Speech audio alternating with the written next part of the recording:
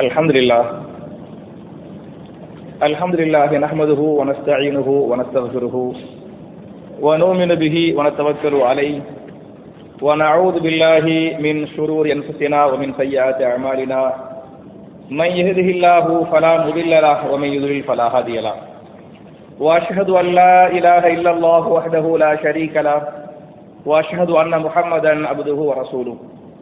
اللهم صل على محمد وعلى آل محمد كما صليت على إبراهيم وعلى آل إبراهيم إنك حميد مجيد. اللهم بارك على محمد وعلى آل محمد كما باركت على إبراهيم وعلى آل إبراهيم إنك حميد مجيد. أعوذ بالله من الشيطان الرجيم. بسم الله الرحمن الرحيم. يا أيها الذين آمنوا أطيعوا الله وأطيعوا الرسول ولا تبطلوا أعمالكم. قال رسول الله صلى الله عليه وسلم بلغوا عني ولو آية. رواه البخاري. கண்ணியத்திற்குரிய சகோதர சகோதரிகளே, அல்லாஹுடைய ஆலயத்தில் ஜும்ஆ என்று சொல்லக்கூடிய மார்க்கத்தின் முக்கியமான கடமை நிறைவேற்றுவதற்காக நாம் எல்லாம் இங்கே ஒன்று கூறுகிறோம்.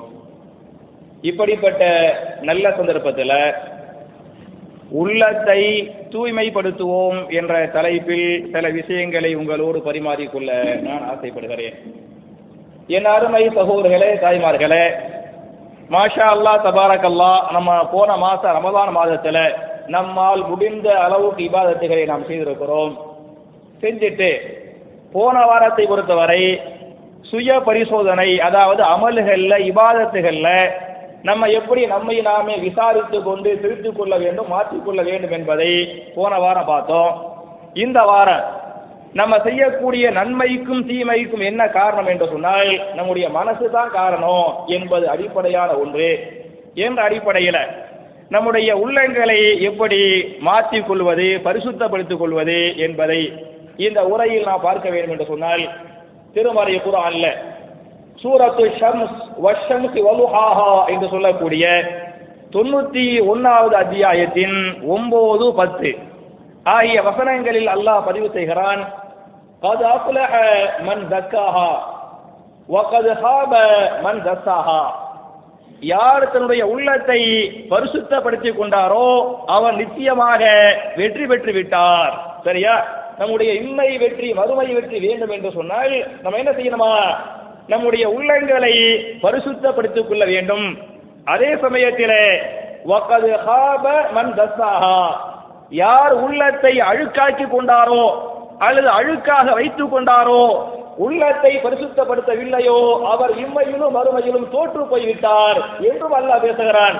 அவையின் அருமை சகோதரர்களே, நம்முடைய இம்மையின் வாழ்க்கையை ஜெயிக்க வேண்டும், மறுமையின் வாழ்க்கை ஜெயிக்க வேண்டும் என்று சொன்னால் நாம் செய்ய வேண்டிய முக்கியமான ஒரு காரியம் என்ன என்று சொன்னால் நம்முடைய உள்ளங்களை பரிசுத்தப்படுத்திக் கொள்வதுங்கிறதுக்கு இந்த ஆயத்துக்கு வந்து அழகான ஆதாரம்.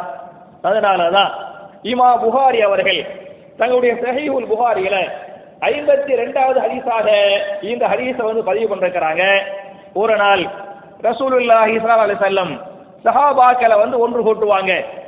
ஒன்று கூட்டி ஒரு முக்கியமான செய்தியை சஹாபாக்களுக்கு சொன்னார்கள். என் அருமை சஹாபாக்களே, இன்ன ஃபில் ஜஸதி முலுகத்துன், உங்களுடைய உடம்பிலே ஒரு சதை துண்டு இருக்கிறது. அந்த சதை துண்டு சரியாக இருந்தால் மொத்த உடம்பே என்னவாக இருக்கு? சரியாக இருக்கு.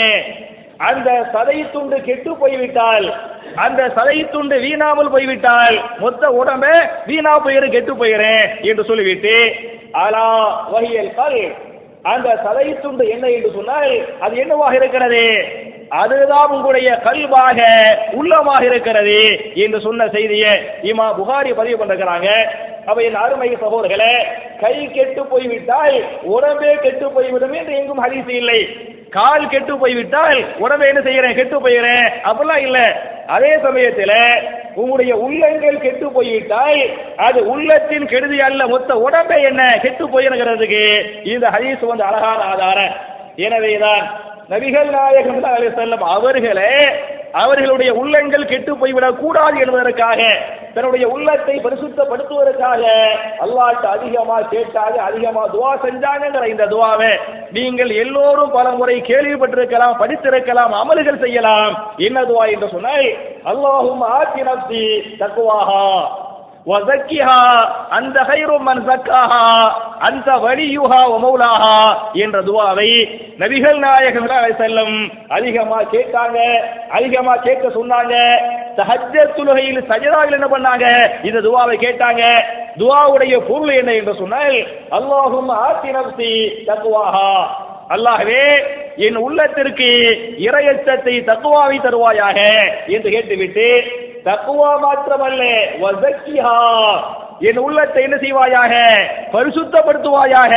உள்ளத்தை படைத்தவனே, உள்ளங்களை பாதுகாக்கக்கூடியவனே, என் உள்ளத்தை பரிசுத்தப்படுத்தி என் உள்ளத்திற்கு இறையச்சத்தை தக்வாவை தருவாயாக என்று நபிகள் நாயகம் ஸல்லல்லாஹு அலைஹி வஸல்லம் உள்ளத்துடைய பரிசுத்தத்திற்காக அல்லாஹ்வுக்கு நிறைய துஆ செஞ்சாங்கிறதுக்கு இந்த ஹதீஸ் அழகான ஆதாரம் என்பது மாத்திரமல்லாமல், என் அருமை சகோதரர்களே, நபிமார்கள் அனுப்பப்பட்ட பல்வேறு நோக்கங்கள்ல முக்கியமான நோக்கம் என்ன என்று சொன்னால், மக்களை பரிசுத்தப்படுத்த வேண்டும், மக்களுடைய உள்ளங்களை பரிசுத்தப்படுத்த வேண்டும் என்பதற்காகத்தான் யார் அனுப்பப்பட்டது?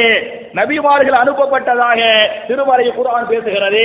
உதாரணமாக திருமறை குர்ஆன்ல சூரத்துல் பக்ரா என்று சொல்லக்கூடிய 2வது அத்தியாயத்தின் 129வது வசனத்தில் அல்லாஹ் பேசுகிறார்.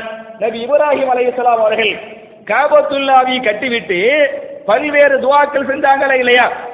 அதில காபாவை கட்டிவிட்டு அவர்கள் கேட்ட ஒரு துஆ என்ன என்று சொன்னால், ரப்பனா வபஅத் ஃபீஹிம் ரசூலன் மின்ஹும் யத்லு அலைஹிம் ஆயாத்திக வயுஅல்லிமுஹுமுல் கிதாப வல் ஹிக்மத வயுஸக்கீஹிம் இன்னக அன்தல் அஸீஸுல் ஹகீம்.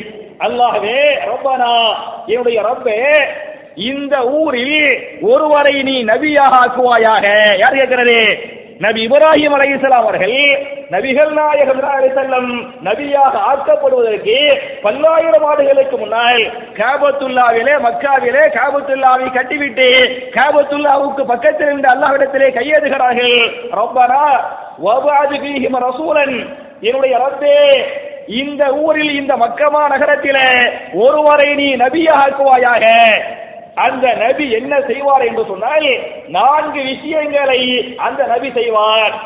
அவர் செய்யக்கூடிய முதல் காரியம் என்ன என்று சொன்னால், யத்லு அலைஹிம் ஆயாத்திக, அல்லாஹ்வே, உன்னுடைய வசனங்களை, உன்னுடைய ஆயத்துகளை அந்த நபி மக்களுக்கு ஓதி காட்டுவார் முதலாவதாக.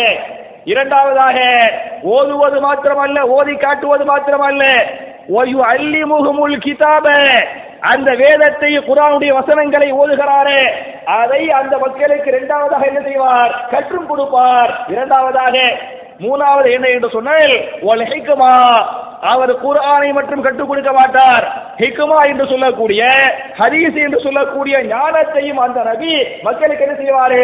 கற்றுக் கொடுப்பாரு. இது மூன்றாவதாக. நாலாவதாக, குர்ஆனை அந்த நபி ஓதி குர்ஆனுடைய வசனங்களை அந்த மக்களுக்கு கற்றுக் கொடுத்து, ஹதீஸுகளை கற்றுக் கொடுத்து, குர்ஆன் சுன்னாவின் மூலமாக அந்த நபி மக்களை நான்காவதாக என்ன செய்வார் என்று சொன்னால், வயுஸக்கீஹிம், மக்களை அவர் பரிசுத்தப்படுத்துவார்.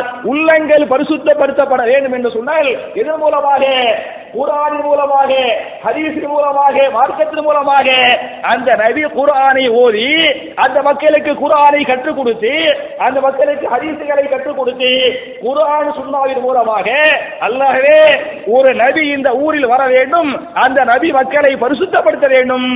அப்படிப்பட்ட ஒரு நபியை இந்த மக்கமா நகரத்தில் நீ அனுப்புவாயாக என்று பல்லாயிரம் ஆண்டுகளுக்கு முன்னால் நபி இப்ராஹிம் அலைஹிஸ்ஸலாம் அவர்கள் அல்லாஹ்ட்ட துஆ செஞ்சாங்களா இல்லையா? இந்த துஆவை அல்லாஹ் ஏற்றுக்கொண்டதாக திருமறை குர்ஆனில் சூரத்துல் ஜுமுஆ என்று சொல்லக்கூடிய 62வது அத்தியாயத்தின் 2வது வசனத்திலே இப்ராஹிம் நபி துஆ செஞ்சாங்க. ஒரு நபி அனுப்புறதுக்கு 4 காரியத்தை அந்த நபி செய்வாங்கல்ல, அந்த துஆவை அல்லாஹ் ஏற்றுக்கொண்டதாக சூரத்துல் ஜுமுஆவிலே அல்லாஹ் பதிவு செய்கிறான். ஹுவல்லதி பஅத ஃபில் உம்மiyyin ரசூலன் மின்ஹும் யத்லு அலைஹிம் ஆயாத்திஹி வயுஸக்கீஹிம் வயுஅல்லிமுஹுமுல் கிதாப வல் ஹிக்மா.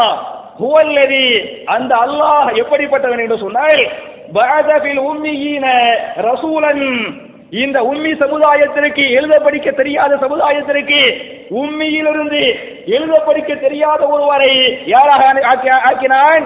நபியாக அனுப்பினான் என்று சொல்லிவிட்டு, அந்த நபி என்ன செய்தார் என்று சொன்னால், யத்லு அலைஹிம் ஆயாத்திஹி, அல்லாஹ்வுடைய வசனங்களை அந்த நபி அந்த மக்களுக்கு ஓதி காட்டினார்.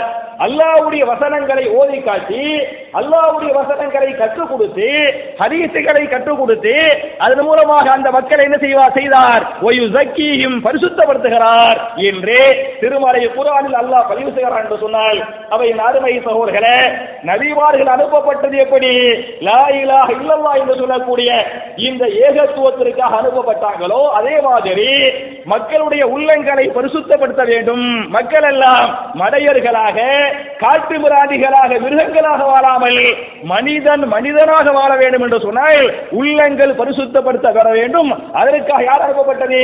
நபிமார்கள் அனுப்பப்பட்டதாக திருமறை குர்ஆன் பேசுகிறது. அதே மாதிரி பார்த்தீங்கன்னாக்க ரசூலுல்லாஹி ஸல்லல்லாஹு அலைஹி வஸல்லம் மக்களை பரிசுத்தப்படுத்தினாங்கிறதுக்கு ஒரு அழகான வரலாற்று செய்தி. சூரா அபஸா என்று சொல்லக்கூடிய 80வது அத்தியாயத்தின் 1, 2, 3 ஆகிய வசனங்களை நீங்கள் படித்து பாருங்கள். உங்களுக்கு தெரிந்த ஒரு சூறாதான். அபஸ வ தவல்லா அன்ஜாஹுல் அஹ்மா வமா யுத்ரீக லஅல்லஹு யஸ்ஸக்கா. திருமறை குர்ஆனில் பேசுகிறார். அபஸ வ தவல்லா, அதாவது அப்துல்லாஹ் பின் உபை மக்தூம் வந்து சஹா ரசூலுல்லாஹ் வருவாங்களா இல்லையா? ரசூலுல்லாஹி ஸல்லல்லாஹு அலைஹி வஸல்லம் மக்காவுடைய பெரிய பெரிய மக்கள், அபூ ஜஹில், அபூ லஹப், பெரிய பணக்காரவங்க, குறைஷிய தலைவர்கள், அவங்கள்ட்ட எல்லாம் உட்கார்ந்து பேசிட்டு இருந்தாங்களே, மார்க்க சம்பந்தப்பட்ட தாவா பணிகளை அந்த மக்களுக்கு செஞ்சுக்கிட்டு வந்தாங்களே. அந்த சமயத்தில் சாதாரண ஒரு சஹாபி, ஏழை சஹாபி, கருப்பு சஹாபி, அடிமையாக இருந்த சஹாபி, சுத்தமா கண்டறியாத சஹாபி, இந்த அப்துல்லாஹ் பின் உபை மக்தூம் என்று சொல்லக்கூடிய சஹாபி ரசூலுல்லாஹ்ட்ட வர்றாங்க. ரசூலுல்லாஹ்வுடைய சபைக்கு வர்றாங்க. வருகிற போது நபிகள் நாயகத்தோடு பெரிய பெரிய உயர்ந்த குலத்து மக்கள், பணக்கார மக்கள் எல்லாம் அங்கே உட்கார்ந்து கொண்டு பேசிக் கொண்டிருக்கிறார்கள். நபிகள் நாயகம் ஸல்லல்லாஹு அலைஹி வஸல்லம் அப்துல்லாஹ் பின் உபை மக்தூமை பார்த்த உடனே இந்த நேரத்தில் இவர் வந்துட்டாரே, இவரை பார்த்தால் இந்த மக்கள் எல்லாம் இஸ்லாத்தை ஏற்றுக்கொள்ள மாட்டார்களே என்ற எண்ணத்தில் ரசூலுல்லாஹி ஸல்லல்லாஹு அலைஹி வஸல்லம் அந்த அப்துல்லாஹை பார்த்து என்ன பண்ணாங்க? கோபப்பட்டாங்க, முகத்தை திருப்பி கொண்டார்கள், கடுகெடுத்தார்கள் என்பதை திருமறை குர்ஆனில் அல்லாஹ் பேசுகிற போது அபஸ, அவர் கடுகெடுத்தார். அவர் யாரே? நபிகள் நாயகத்தை பேசுகிறார். அபஸ, அவர் கடுகெடுத்தார். தவல்லா, தன்னுடைய முகத்தை திருப்பிக் கொண்டார். எப்போது என்று சொன்னால் அன்ஜாஹுல் அஹ்மா, அவரிடத்தில் கண் தெரியாத ஒரு சஹாபி வந்தாரே, அவரை பார்த்துவிட்டு நபிக்கு தெரிய வேண்டாமா?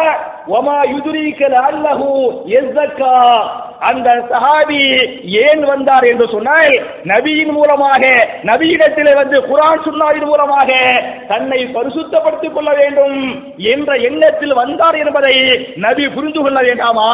நபி தவறு செய்து விட்டார் இது திருமறை குர்ஆனில் அல்லாஹ் பேசுகிறான் என்று சொன்னால், அப்ப சஹாபாக்கள் ரசூலுல்லாஹ்ட்ட வந்தாங்களே, வந்த நோக்கமே என்னன்னு சொல்லையா வந்தாங்களா? தன்னை பரிசுத்தப்படுத்திக் கொள்வதற்காக, உள்ளத்தை பரிசுத்தப்படுத்த ரசூலுல்லாஹ்ட்ட வந்தாங்கிறதுக்கு இந்த ஆயத்து அழகான ஆதாரம். அதே மாதிரி பார்த்தீங்களாக்க திருமறை குர்ஆன்ல சூரத்துன் நாசிஆத் என்று சொல்லக்கூடிய 79வது அத்தியாயத்தின் 17, 18 ஆகிய வசனங்கள்ல நபி மூசா அலைஹிஸ்ஸலாம் அவர்கள் அவங்களுக்கு அல்லாஹ் கட்டளை போடுகிறான். இத்ஹபு இலா ஃபிரௌன இன்னஹு தகா, நபியே மூசாவே நீங்கள் ஃபிரௌனிடத்திலே செல்லுங்கள், அவன் வரம்பு மீறிய பாவியாக இருக்கிறான் என்று சொல்லிவிட்டு நீங்கள் ஃபிரௌனிடத்தில் சென்று சொல்ல வேண்டிய செய்தி என்ன என்று சொன்னால், அவரிடத்தில் நீங்கள் கேள்வி கேளுங்கள். ஃபகுல் ஹல்லக இலா அன் தஸக்கா, ஃபிரௌனே உன்னை அல்லாஹ் பரிசுத்தப்படுத்த வேண்டாமா? உன்னுடைய பாவங்களை அல்லாஹ் மன்னிக்க வேண்டாமா? உன்னுடைய உள்ளங்கள் பரிசுத்தப்படுத்தப்பட வேண்டாமா என்று நபியே மூசாவே நீங்கள் யாரிடத்திலே கேளுங்கள்? ஃபிரௌனிடத்திலே கேளுங்கள் என்று அல்லாஹ் பேசுகிறான் என்று சொன்னால், அப்ப நபிமார்கள் அனுப்பப்பட்ட பல்வேறு நோக்கங்கள்ல முக்கியமான நோக்கம் என்ன என்று சொன்னால் மக்களை பரிசுத்தப்படுத்துவதற்கு இந்த ஆயத்துகள், இந்த ஹதீஸுகள் அழகான ஆதாரம். ஏன் மக்களை பரிசுத்தப்படுத்த வேண்டும் என்று சொன்னால், மக்களுடைய உள்ளங்கள்ல, மனுஷனுடைய உள்ளத்துல அழுக்கு பிடிக்கும், துரு பிடிக்கும். மக்களுடைய உள்ளத்தில் துருபிடிக்கும் என்று நானாக சொல்லவில்லை, திருமறை குர்ஆனே பேசுகிறது. சூரத்துல் முத்தஃபிஃபீன் என்று சொல்லக்கூடிய 83வது அத்தியாயத்தின் 14வது வசனத்திலே அல்லாஹ் பேசுகிறார். கல்லா பல் ரான அலா குலூபிஹிம் மா கானு யக்திபூன், அவருடைய உள்ளங்கள் எல்லாம் துருபுடித்து விட்டன. யார் பாவிகளோ, யார் அநியாயக்காரர்களோ, யார் அக்கிரமக்காரர்களோ, குர்ஆன் சுன்னா என்று சொல்லப்பட்டு அந்த குர்ஆன் சுன்னாவை ஏற்றுக்கொள்ளக்கூடிய உள்ளம் படைத்தவர்கள் இல்லையோ அவர்களை பற்றி அல்லாஹ் பேசுகிறான். கல்லா பல் ரான அலா குலூபிஹிம், அவருடைய உள்ளங்கள் துருபிடித்து விட்டன. எப்படி இரும்புகள் துருபிடிக்கிறதோ அது மாதிரி அவருடைய உள்ளங்கள் எல்லாம் துருபிடித்து விட்டன என்று பாவிகளை பற்றி பேசுகிற போது, பாவிகளுடைய உள்ளங்களை பற்றி பேசுகிற போது உள்ளங்கள் என்னவாகிவிட்டது? துருபிடித்து விட்டன என்று பேசுகிறான். அதே மாதிரி பார்த்தீங்களாக்க நபிகள் நாயகம் சொன்ன இந்த ஹதீஸ இமாம் திருமிதி பதிவு பண்ணிருக்கிறாங்க. நம்முடைய உள்ளங்களை அல்லாஹ் படைத்தாரா இல்லையா? நம்முடைய உள்ளங்களை அல்லாஹ் எப்படி படைத்தானாம் என்று சொன்னால் வெள்ளை வெளியேறு என்று படைத்திருக்கிறான். நம்முடைய உள்ளங்கள் இலக்கியமா சொல்றாங்க. எப்படி அல்லாஹ் படைத்தானா? வெள்ளையா படைத்தானா? வெள்ளை வெள்ளைங்கிற அந்த உள்ளத்துல நாம் ஒரு பாவத்தை செய்கிற போது அந்த வெள்ளை உள்ளத்துல ஒரு கரும்புள்ளி படுகிறது. இன்னைக்கு ஒரு பாவத்தை செஞ்சுட்டோம், இன்னைக்கு ஒரு பாவத்தை செஞ்ச உடனே அந்த மலைக்கு என்ன செய்வாங்களா? ஒரு கரும்புள்ளியை வச்சிருவாங்களா? ஒருவேளை அந்த பாவத்திற்காக அல்லாஹ்விடத்திலே மன்னிப்பு கேட்டுவிட்டால், அல்லாஹ்விடத்திலே தௌபா செய்துவிட்டால் அந்த கரும்புள்ளி என்ன செய்யப்படுகிறது? அடிக்கப்படுகிறது. நீங்கள் பாவங்கள் செய்துவிட்டு நீங்கள் தௌபா செய்யாமல் அப்படியே விட்டுவிட்டால் முதல் கருப்பு புள்ளி முதல் பாவத்தில், இரண்டாவது பாவம் செஞ்சவன் இரண்டாவது கருப்பு புள்ளி, மூணாவது பாவம் செஞ்சவன் மூணாவது என்ன கருப்பு புள்ளி, இப்படி கரும்புள்ளிகளாகப்பட்டு கடைசியில் அல்லாஹ் ரப்பல் ஆலமீன் உள்ளங்களை வெண்மையாக படைத்தானே இந்த வெள்ளை உள்ளம் எதுவாக மாறிவிடும்? கருப்பாக மாறிவிடும் என்று நபிகள் நாயகம் சஹாபாக்கள் சொல்லுகிறார் என்று சொன்னார். அப்ப என் அருமை சகோதரர்களே, நம்முடைய உள்ளங்கள் பரிசுத்தப்படுத்தப்பட வேண்டும். நம்முடைய உள்ளங்கள் அல்லாஹ் ரப்பல் ஆலமீன் நம்மை படைக்கிற போது வெள்ளை உள்ளத்தோடு படைத்தானே அந்த வெள்ளை உள்ளத்தோடு அல்லாஹ்வை மறுமையில் சந்திக்க வேண்டும் என்று சொன்னால் நம்முடைய உள்ளங்களை பரிசுத்தப்படுத்திக்கிறோம்ங்கிறதுக்கு இந்த ஹதீஸ் வந்து அழகான ஆதார. மாத்திரம் அல்லாமல் உள்ளத்திலே வகுதி என்று சொல்லக்கூடிய ஒரு கரும்புள்ளி படுமா? நம்முடைய உள்ளத்துல ஒரு கருப்பு புள்ளி படு. அந்த கரும்புள்ளிக்கு பேர் என்ன என்று சொன்னால் என்ன பேரா? வகுனி என்று சொல்லக்கூடிய ஒரு கரும்புள்ளி படும் என்பதை நபிகள் நாயகம் தெளிவா சொல்லிருக்கிறாங்க. இமாம் அபூதாவூத் அவர்கள் தன்னுடைய அபூதாவூதுல 4297வது ஹதீஸாக இந்த ஹதீஸை வந்து பதிவு பண்ணிருக்கிறாங்க. ரசூல் சஹாபாக்களுக்கு சொல்கிற போது சஹாபாக்கள் சொல்றாங்க, என் அருமை சஹாபாக்களே, ஒரு காலம் வரும், அந்த காலம் எப்படிப்பட்ட காலமாக இருக்கும் என்று சொன்னால் அந்த காலத்தில் முஸ்லிம்கள் முஸ்லிம் அல்லாத மக்களால் தாறுமாறாக தாக்கப்படுவார்கள், வெட்டி வீழ்த்தப்படுவார்கள். ஒரு காலம் வரும், அந்த காலத்தில் முஸ்லிம்கள் முஸ்லிம் அல்லாத மக்களால் வெட்டி வீழ்த்தப்படுவார்கள்.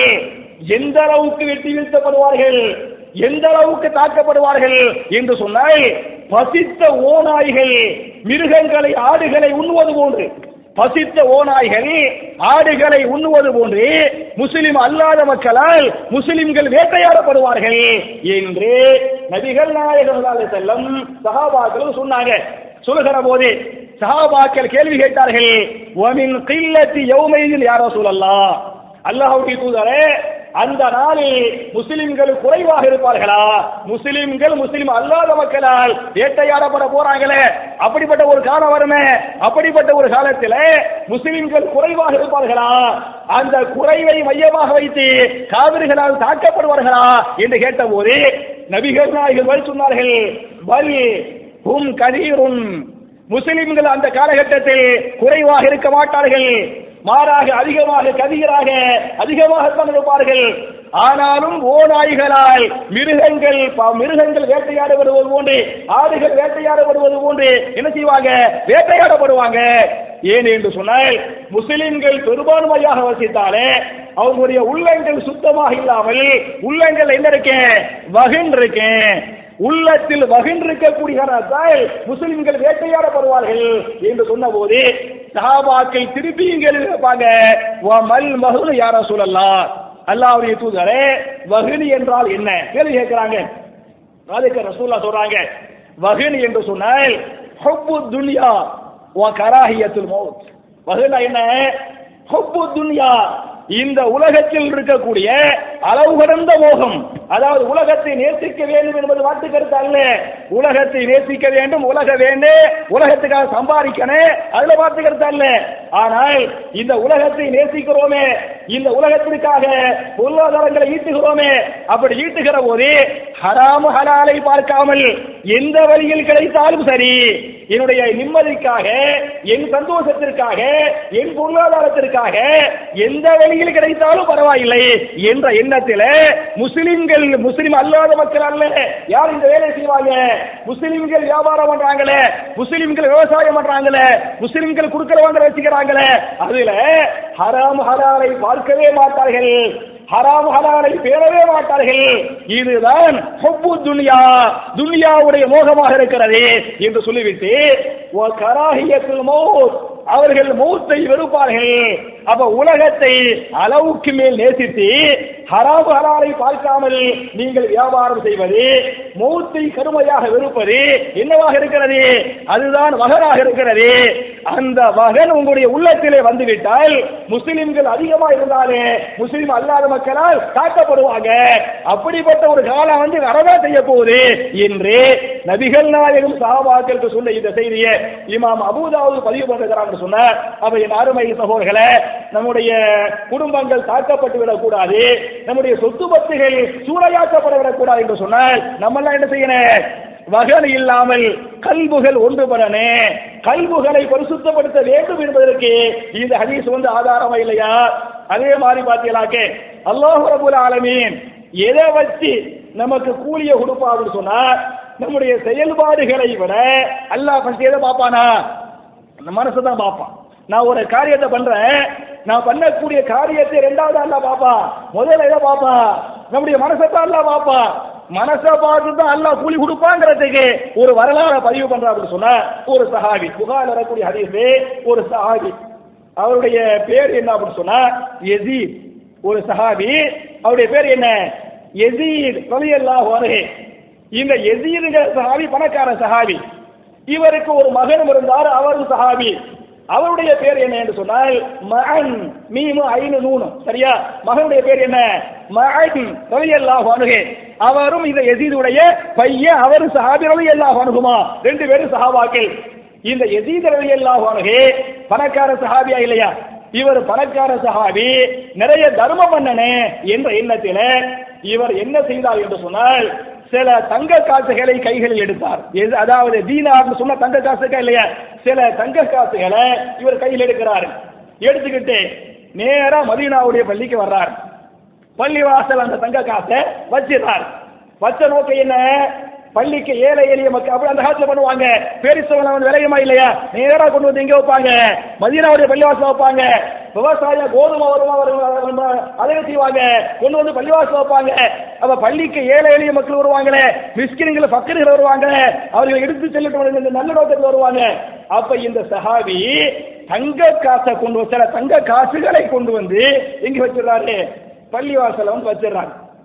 ஏழை மக்கள் வருவாங்க, அவங்க எடுத்துட்டு போகட்டேன் அந்த நீயத்தை வச்சுட்டு இவர் போனவனையுமே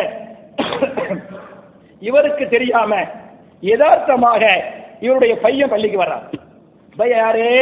மகன் ரலியல்லாஹு அன்ஹு யதார்த்தமா பள்ளிக்கு வர்றார். யதார்த்தமா பள்ளிக்கு பள்ளிவாசல பாக்குறாரு, சில தங்க காசா கிடக்குது. அதுல ஒரு தங்க காசு எடுத்துக்கிட்டு நேரா வீட்டுக்கு போயிட்டான். நேரா வீட்டுக்கு போய் ரசூல் அவங்க பாப்பாட்ட இந்த மாதிரி பள்ளிக்கு போனேன், நிறைய தங்க காசு இருந்துச்சு, ஒரு தங்க காசு எல்லாத்தையும் போய் பள்ளியாசல போட்டுட்டேன், ஒரே ஒரு தங்க காசு மட்டும் என்ன பண்ண நான் எடுத்துக்கிட்டு வீட்டுக்கு வந்துட்டேன், இது நான் பள்ளியில் எடுத்த தங்க காசாக இருக்கிறது என்ற மகனே பாப்பா என்ன செய்யறாரு? காட்டுறார். இப்படின்னு சொல்லி இப்படின்னு காட்டவனையுமே அப்ப வாப்பா சொல்லுவாரு, இது நான் சதக்காவா வச்ச காசு இல்லையா, இது உனக்கு வச்ச காசு இல்லையே, ஏழை எளிய மக்களுக்கு வச்ச காசுல நீ எடுத்துட்டு வந்துட்டிய, அப்ப இதுக்குரிய கூலியை சதக்கா செய்த நன்மையை எனக்கு அல்லாஹ் தருவானா? வாப்பா வச்ச காசை மகன் எடுத்துட்டு வந்தாரா இல்லையா? அதுக்கு வாப்பா ஆசைப்படுறாரு, இதுக்கு அல்லாஹ் என்ன செய்யணும்? சதக்காவுக்குரிய நன்மை எனக்கு அல்லாஹ் தரனே என்று இந்த யஸீத் விரும்புகிறார். யஸீத் விரும்பி நேர ரசூலுல்லாஹ்ட்ட போய், யா ரசூலல்லாஹ், இந்த மாதிரி நான் சதக்காவுடைய காசு வச்சேன் ஏழை எளிய மக்களுக்காக, என் பையனே ஒரு காசை கொண்டு வந்துட்டா, எனவே அந்த காசை வாங்கி நான் மறுபடியும் பள்ளிவாசல் வைத்து விடட்டுமா அல்லது என் மகனை வைத்துக் கொள்ளலாமா? என் மகனை வைத்துக் கொண்டால் அந்த சதக்கா செஞ்சன அந்த கூலி நன்மை எனக்கு கிடைக்குமா என்று இந்த யஸீத் ரலியல்லாஹு அன்ஹு ரசூலுல்லாஹ்ட்ட கேள்வி கேட்பாங்க. அதுக்கு ரசூலுல்லாஹ் சொல்லுவாங்க, முதல்ல மகன் இருந்தாலும் இல்லையா, அந்த மகன்கிற சஹாபி அவரை, யா மகன் லக்கே மா அகலுத்த, மகன் அவர்களே, எதை நீ எடுத்துக்கொண்டாயோ அது உனக்குரியது, அதை மறுபடியும் கொண்டு வந்து என்ன செய்ய தேவையில்லை, பள்ளிவாசல் வைக்க தேவையில்லை என்று மகனுக்கு சொல்லிவிட்டு அந்த காசை வச்சார வாப்பா, அந்த வாப்பாவுக்கு சொல்லுவாங்க, லக்கே மா நவைத்தே யா யஸீத், யஸீதே, உங்களுடைய நிய்யத் என்னவோ அதற்குரிய கூலியை நீங்கள் அல்லாஹ்விடத்திலே பெற்றுக் கொண்டீர்கள். நீங்க வச்ச நோக்கம் என்ன? ஏழை எளிய மக்களுக்காக வச்சீங்க, இந்த செயலுக்காக நீங்க வைக்கல. அல்லாஹ் நிய்யத்தை உள்ளத்தை அல்லாஹ் பார்த்தா அதுக்குரிய கூலியை அல்லாஹ் உங்களுக்கு தந்துவிட்டான் என்று நபிகள் நாயகம் ஸல்லல்லாஹு அலைஹி வஸல்லம் இந்த சஹாபிட்ட சொன்ன இந்த செய்தியை இமாம் புகாரி பதிவு பண்றாங்கன்னு சொன்னா, அப்ப என் அருமை சகோதரர்களே, அல்லாஹ் ரப்பல் ஆலமீன் செயல்களை பார்ப்பதை விட எதை பார்க்கிறான்? எண்ணங்களை, உள்ளங்களை பார்க்கிறான் இருக்கு. இது ஹதீஸ் அழகான ஆதாரம்.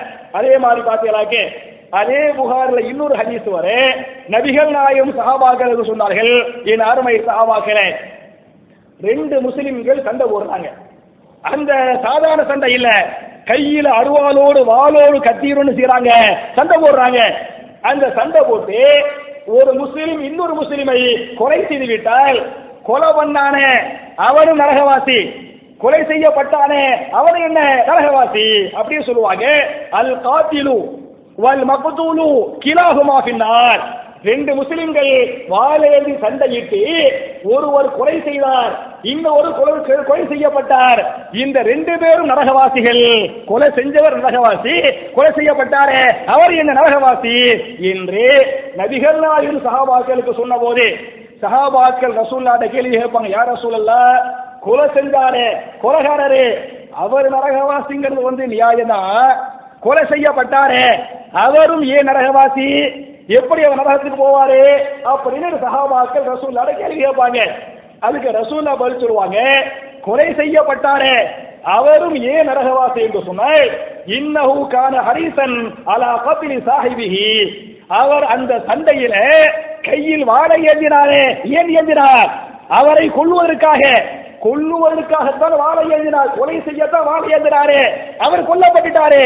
எனவே எந்த எண்ணத்தில் வாளை பிடித்தாரோ அதற்காக கொலை செய்யப்பட்டாரே, அவரையும் அல்லாஹ் நரகத்திலேயே தள்ளுவார் என்று சொன்னாங்கிற இந்த செய்தியை இமாம் புகாரி பதிவு பண்றாங்க. சொன்னா அவை அருமை சகோதரர்களே, அல்லாஹ் நிய்யத்தை தான் பார்க்கறான், உள்ளத்தை சுத்தமா வச்சுக்கிறதுக்கு இந்த ஹதீஸ் அடுத்த ஆதாரம். உங்களுக்கு எல்லாம் தெரிஞ்ச ஒரு ஹதீஸ் தான். ஒருத்தர் பள்ளிக்கு வர்றாரு, பள்ளிக்கு பாங்கு சொன்னோனே பள்ளிக்கு வர்றாரு, 2 ரக்காத்தோ 4 ரக்காத்தோ சுன்னத்துகளை தொழுதாரு. 1 மணிக்கு இகாமத் தொழுகை இருக்கு, ஒரு 12:45 12:50 என்ன பண்ணிட்டாரு, தொழுகையில சுன்னத்துகளை முடிச்சிட்டாரு. ஒரு 10 நிமிஷம் என்ன பண்றாரு, பாங்கு இகாமத் சொல்லுவாங்க, 1 மணி ஆயிரம் இகாமத் சொல்லுவாங்க, ஃபர்ல தொழுது போட்டு வீட்டுக்கு போயிடலாம் என்று ஒரு சுன்னத் தொழுகைக்கு பிறகு 5 நிமிடங்களோ 10 நிமிடங்களோ அல்லது 1 நிமிஷமோ பள்ளிவாசல் உட்கார்ந்து கொண்டு காத்து கொண்டிருந்தால் அவரை மலக்குகள் எப்படி எழுதுவாங்க, இவர் உட்கார்ந்து 10 நிமிஷம் வெயிட் பண்ணாரு அப்படி எழுதுவாங்க.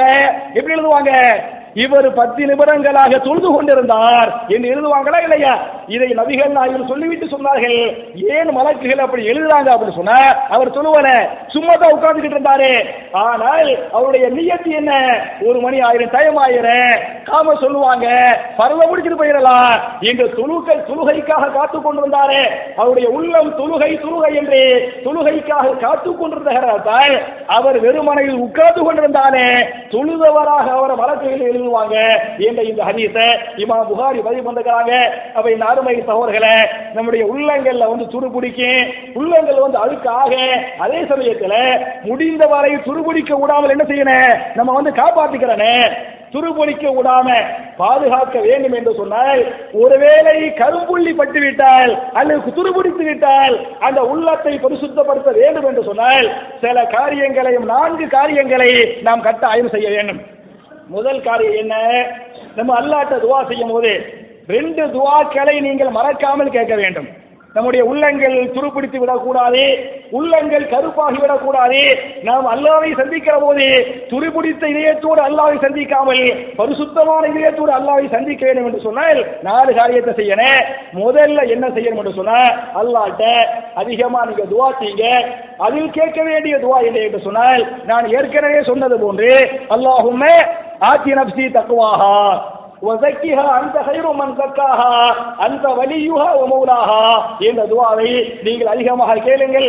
அதே மாதிரி 2வது துஆ என்ன அப்படி சொன்னா, இமாம் முஸ்லிம் தங்களுடைய சஹீஹ் முஸ்லிமில 5266வது ஹதீஸாக இந்த ஹதீஸ் பதிவு பண்ணிருக்காங்க. நபிகள் நாயகம் ஸல்லல்லாஹு அலைஹி வஸல்லம் இந்த துஆவை அதிகமா கேட்க சொன்னாங்க.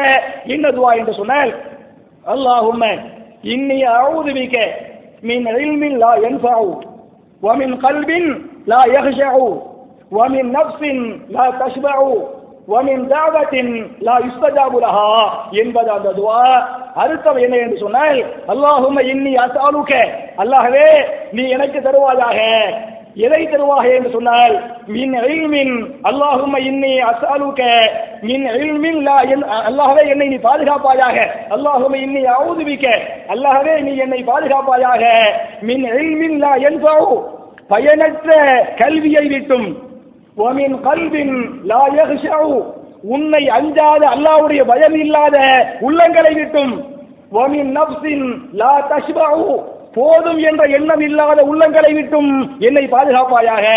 வ மின் தஅவத்தின் லா யுஸ்தஜாபு லஹா, நான் கேட்கக்கூடிய எல்லா துஆக்களையும் நீ ஏற்றுக்கொள்ள வேண்டும். எனவே என்னுடைய துஆக்களை நீ ஏற்றுக்கொள்ளாமல் நிராகரித்து விடாதே அல்லாஹ் என்ற அழகான துஆ. முதல்ல இந்த மாதிரி துஆ என்ன செய்யணும், நம்ம அல்லாஹ்ட்ட அதிகமா கேட்கணும். 1வது. 2வது என்ன செய்யணும் அப்படின்னு சொன்ன, உள்ளங்கள் துருபிடிக்காம இருக்கிறதுக்காக நம்ம அல்லாஹ்ட்ட அதிகமா இஸ்திக்ஃபார் செய்யணும் அப்படின்னு ஹதீஸ் வருது. இமாம் பைஹக்கி இந்த ஹதீஸ் பதிவு பண்ணிருக்காங்க. இன்னலில் குலூபி ஸதா, நிச்சயமாக உங்களுடைய உள்ளங்கள் எல்லாம் துருபிடிக்கும்.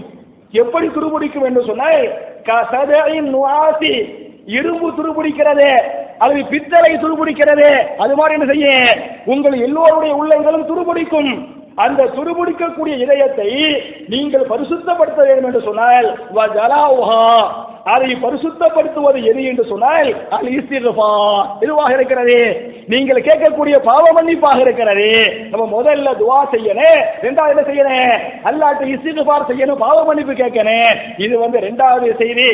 3வது உள்ளத்தை பரிசுத்தப்படுத்த வேண்டும் என்று சொன்னால் அதிகமாக திலாவத் பண்ணணும். திருமறை குர்ஆன்ல சூரத்து ராத் என்று சொல்லக்கூடிய 13வது அத்தியாயத்தின் 28வது வசனத்தில் அல்லாஹ் பேசுகிறான், அலா பிதிக்ரில்லாஹி தத்மஇன்னுல் குலூப், கவனமாக நீங்கள் கேட்டுக்கொள்ளுங்கள், அறிந்து கொள்ளுங்கள் என்று அல்லாஹ் சொல்லிவிட்டு நீங்கள் அதிகமாக குர்ஆனை திலாவத் பண்ணுங்கள், அதிகமாக நீங்கள் குர்ஆனை ஓதுங்கள். குர்ஆனை ஓதுவது, குர்ஆனை திலாவத் பண்ணுகிறோமா இல்லையா, அது என்ன செய்ய உங்களுடைய உள்ளங்களை பரிசுத்தப்படுத்தும் என்று அல்லாஹ் பேசுகிறான். இது 3வதாக. 4வதாக என்ன என்று சொன்னால் ஸிக்ருல் மௌத், மௌத்தை ஞாபகமூட்டிக் கொள்வது. நான் ஒரு நாளைக்கு மௌத்தா போயிடுவேன், நம்ம நினைச்சுக்கிறோமா, நான் என்ன செய்வேன், ஒரு நாளைக்கு மௌத்தா போயிடுவேன் என்று உங்களுடைய மௌத்தை நீங்களே எண்ணி பாருங்கள். அதனாலதான் நீங்க கபர் ஜியாரத் பண்ணுங்க. ஹதீஸ் வருதா இல்லையா, கபர் ஜியாரத் என்று சொன்னா தர்காவுக்கு போறது இல்ல, எங்க போகணும், ஆண்களை பொறுத்தவரை புதுமையவாடிக்கு போய் என்ன செய்யுங்க, கபர் ஜியாரத் பண்ணுங்க. அந்த துஆ ஓதுவோமா இல்லையா, கபர் சாருக்கு போய் அந்த துஆ ஓதுங்க. ஏன் என்று சொன்னால் இந்த ஜியாரத் என்ன செய்யும் என்று சொன்னால், ஃபைன்னஹா அன் துதக்கிரல் மௌத், உங்களுக்கு மௌத்தை ஞாபகமூட்டும்.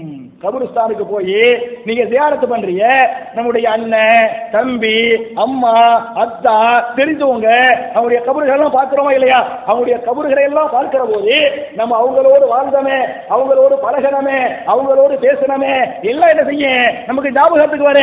அந்த ஞாபகத்துக்கு பிறகு நானும் ஒரு நாளைக்கு இப்படித்தான் மௌத்தா போயிடுவேன், என்ன செய்வாங்க இப்படித்தான் அடக்கம் பண்ணுவாங்க என்ற இந்த மௌத்தை கபர் ஜியாரத் என்ன செய்ய ஞாபகம் போட்டு மௌத்துடைய ஞாபகம் வருகிறது, அது உள்ளத்தை என்ன செய்ய பரிசுத்தப்படுத்து என்ற இந்த 4 விஷயங்களை முதலில் அல்லாஹ்விடத்தில் அதிகமாக துஆ செய்வது, இரண்டாவதாக என்ன அல்லாஹ்விடத்தில் அதிகமாக பாவ மன்னிப்பு கேட்பது, மூன்றாவதாக குர்ஆன் திலாவத்தை அதிகப்படுத்துவது, நாலாவதாக தன்னுடைய மரணத்தை நினைத்து பார்ப்பது.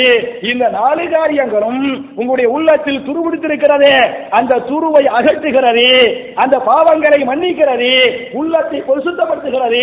இது நபிகள் நாயகம் சொன்ன செய்திகளை பல்வேறு ஹதீஸ்கள் பார்க்கலாம். அவை அருமை சகோதரர்களே, எப்படி நபிகள் நாயகத்துடைய உள்ளங்களை அல்லாஹ் ரப்பல் ஆலமீன் பரிசுத்தமான இதயமாக அல்லாஹ் ஆக்கினானோ, அதே மாதிரி அபூபக்கர் சித்திக் ரலியல்லாஹு அன்ஹு, உமர் பின் கத்தாப் ரலியல்லாஹு அன்ஹு, இன்னும் பல சஹாபாக்கள் அவருடைய இதயங்களை எல்லாம் எப்படி பரிசுத்தமான இதயங்களாக அல்லாஹ் ஆக்கினானோ, அதே போன்று நம்முடைய இதயங்களை உள்ளங்களை பரிசுத்தமான இதயங்களாக அல்லாஹ் ஆக்கி பரிசுத்தமான உள்ளத்திற்கு சொந்தக்காரர்களாக நாம் அனைவரையும் அல்லாஹ் ஆக்கி அருள்வானாக என்ற துஆவோடு முடிக்கிறேன்.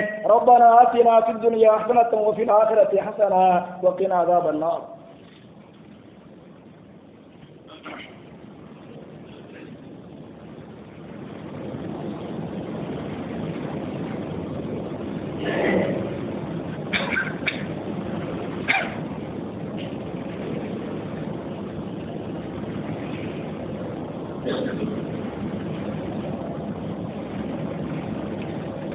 إن الحمد لله اللهم صل على محمد وعلى آل محمد كما صليت على إبراهيم وعلى آل إبراهيم إنك حميد مجيد اللهم بارك على محمد وعلى آل محمد كما باركت على إبراهيم وعلى آل إبراهيم إنك حميد مجيد. கண்ணியத்துக்குரிய சகோதர சகோதரிகளே, என்னுடைய 2வது குத்துபாவுல வழக்கமாக துஆக்களை பற்றி பார்த்து கொண்டிருக்கிறோம். இந்த வார துஆவுக்கு முன்னால சில முக்கியமான அறிவிப்புகள். நம்முடைய பள்ளிவாசல் தாவா பணி நிமித்தமாக முதல் அறிவிப்பு என்ன அப்படின்னு சொன்னா, நம்ம ஒவ்வொரு ஞாயிற்றுக்கிழமையும் காலையில சுபஹ் தொழுகைக்கு பிறகு ஒரு 1.5 மணி நேரம் ஆண்களுக்கு அரபி இலக்கண வகுப்பு என்ன செய்யறோம், நம்ம நடத்திக்கிட்டு இருக்கிறோம். அது ரமலானுக்காக நம்ம லீவு விட்டோம். இன்ஷா அல்லாஹ் வரக்கூடிய ஞாயிற்றுக்கிழமையிலிருந்து அந்த பழைய பணியை என்ன செய்யறோம், தொடர்றோம். அதனால யாரெல்லாம் அரபி இலக்கணம் நீங்க படிச்சீங்களோ இன்ஷா அல்லாஹ் வர்ற ஞாயிற்றுக்கிழமையிலிருந்து பள்ளிவாசலுக்கு சுபஹுக்கே வந்துருங்க என்பது முதல் அறிவிப்பு. 2வது, நம்ம பள்ளிவாசல் சார்பாக பெண்கள் மதரசா வாரத்துக்கு 2 நாள் திங்கட்கிழமை புதன்கிழமை நம்ம நடத்திக்கிட்டு இருந்தோம். காலையில 10 to 1 மணி வரையிலும் அதே மதரசா அதே திங்கட்கிழமை அதே புதன்கிழமை வரக்கூடிய திங்கட்கிழமையிலிருந்து அதையும் நம்ம ஸ்டார்ட் பண்றோம். அதுக்கு இன்ஷா அல்லாஹ் நீங்க யார் யார் உங்களுடைய மனைவி மக்களை நீங்க அனுப்பினீங்களோ நீங்க அனுப்பி விட்டுருங்க. இது 2வது அறிவிப்பு. 3வது, நம்ம பள்ளிவாசல் சார்பாக பாலக்கரையில ஒரு இடம் தெரியும் உங்களுக்கு இல்லையா, அந்த பாலத்துக்கு முன்னால ஒரு இடத்துல குர்ஆன் ஓத தெரியாத மக்களுக்கு வாரத்துக்கு 3 நாள் சனிக்கிழமை செவ்வாய்க்கிழமை வியாழக்கிழமை மகரிப் பிறகு என்ன செஞ்சோம், குர்ஆன் ஓத கற்றுக் கொடுத்தோம். இன்ஷா அல்லாஹ் நாளையிலிருந்து என்ன செய்ய அந்த வகுப்பு இன்ஷா அல்லாஹ் ஆரம்பிக்கிறேன். அதுக்கு பழைய சகோதரர் இன்ஷா அல்லாஹ் வந்துடுங்க. இது 4வது அறிவிப்பு. 3வது அறிவிப்பு, 4வது நம்ம பள்ளிவாசல ஒவ்வொரு ஞாயிற்றுக்கிழமையும் மகரிப் டு இஷா என்ன செஞ்சோம், குர்ஆன் தஃப்சீர் பண்ணிக்கிட்டு இருந்தோம். அது இன்ஷா அல்லாஹ் இந்த ஞாயிற்றுக்கிழமை என்ன செய்ய ஆரம்பிச்சிடும். அதுக்கு நீங்க வந்துருங்க என்ற இந்த 4 அறிவிப்போடு இந்த வாரத்துக்குரிய துஆ என்ன அப்படின்னு சொன்னா, ரசூலுல்லாஹி ஸல்லல்லாஹு அலைஹி வஸல்லம் அல்லாஹ்ட்ட அதிகமா கேட்க சொன்னாங்க. அந்த துஆவை இமாம் திர்மிதி அவர்கள் தங்களுடைய ஜாமியா திர்மிதியில 3591வது ஹதீஸாக இந்த ஹதீஸை பதிவு பண்ணிருக்கிறாங்க.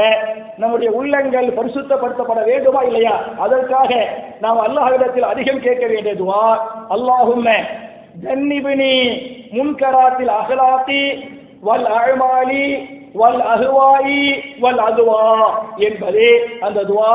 மறுபடியும் ஞாபகமூட்டுகிறேன், அல்லாஹும்ம ஜன்னிப்னி முன்கராத்தில் அஹ்லாகி வல் அஅமாலி வல் அஹ்வாயி வல் அதுவா என்பது அந்த துஆ. துஆவுடைய பொருள் என்ன என்று சொன்னால், அல்லாஹும்ம அல்லாஹ்வே, ஜன்னிப்னி என்னை பாதுகாப்பாயாக, எதை விட்டும் பாதுகாப்பாயாக என்று சொன்னால் 4 விஷயங்களை விட்டும் என்னை பாதுகாப்பாயாக. முதல் என்ன, முன்கராத்தில் அஹ்லாகி கெட்ட குணங்களை விட்டும். அஹ்லாக்னா குலுக்குனா குண, முன்கராத்னா கெட்டது. அல்லாஹ்வே கெட்ட குணங்களை விட்டும் என்னை என்ன செய்வாயாக, பாதுகாப்பாயாக. 1வது. 2வது, வல் அஅமாலி, அல்லாஹ்வே கெட்ட செயல்களை விட்டும் என்னை பாதுகாப்பாயாக. இரண்டாவதாக, மூன்றாவதாக, வல் அஹ்வாயி, அல்லாஹ்வே கெட்ட உள்ளங்கள், கெட்ட எண்ணங்களை விட்டும் என்ன செய்வாயாக, என்னை பாதுகாப்பாயாக. மூன்றாவதாக, நாலாவது, வல் அதுவாயி, அல்லாஹ்வே கொடிய நோய்களை விட்டும் என்னை பாதுகாப்பாயாக. அப்ப என் அருமை சகோதரர்களே, நாம் அல்லாஹ்விடத்தில் துஆ செய்ய வேண்டும். அல்லாஹ்வே கெட்ட குணங்கள், கெட்ட செயல்பாடுகள், அது மாதிரி கெட்ட எண்ணங்கள், கொடிய நோய்களை விட்டு என்ன செய்வாயாக, என்னை பாதுகாப்பாயாக என்ற அற்புதமான துஆ.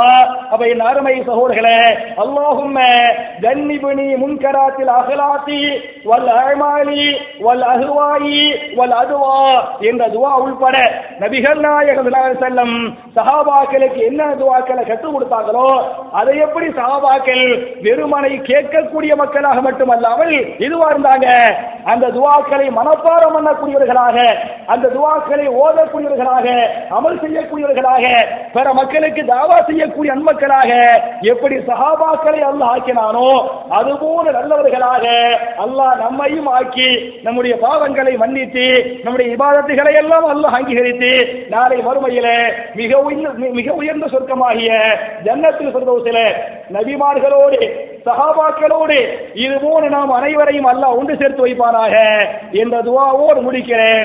அல்லாஹும்ம அஇஸ்ஸல் இஸ்லாம வல் முஸ்லிமீன் وأذل الشرك والمشركين ربنا آتنا في الدنيا حسنة وفي الآخرة حسنة وقنا عذاب النار وآخر دعوانا الحمد لله رب العالمين.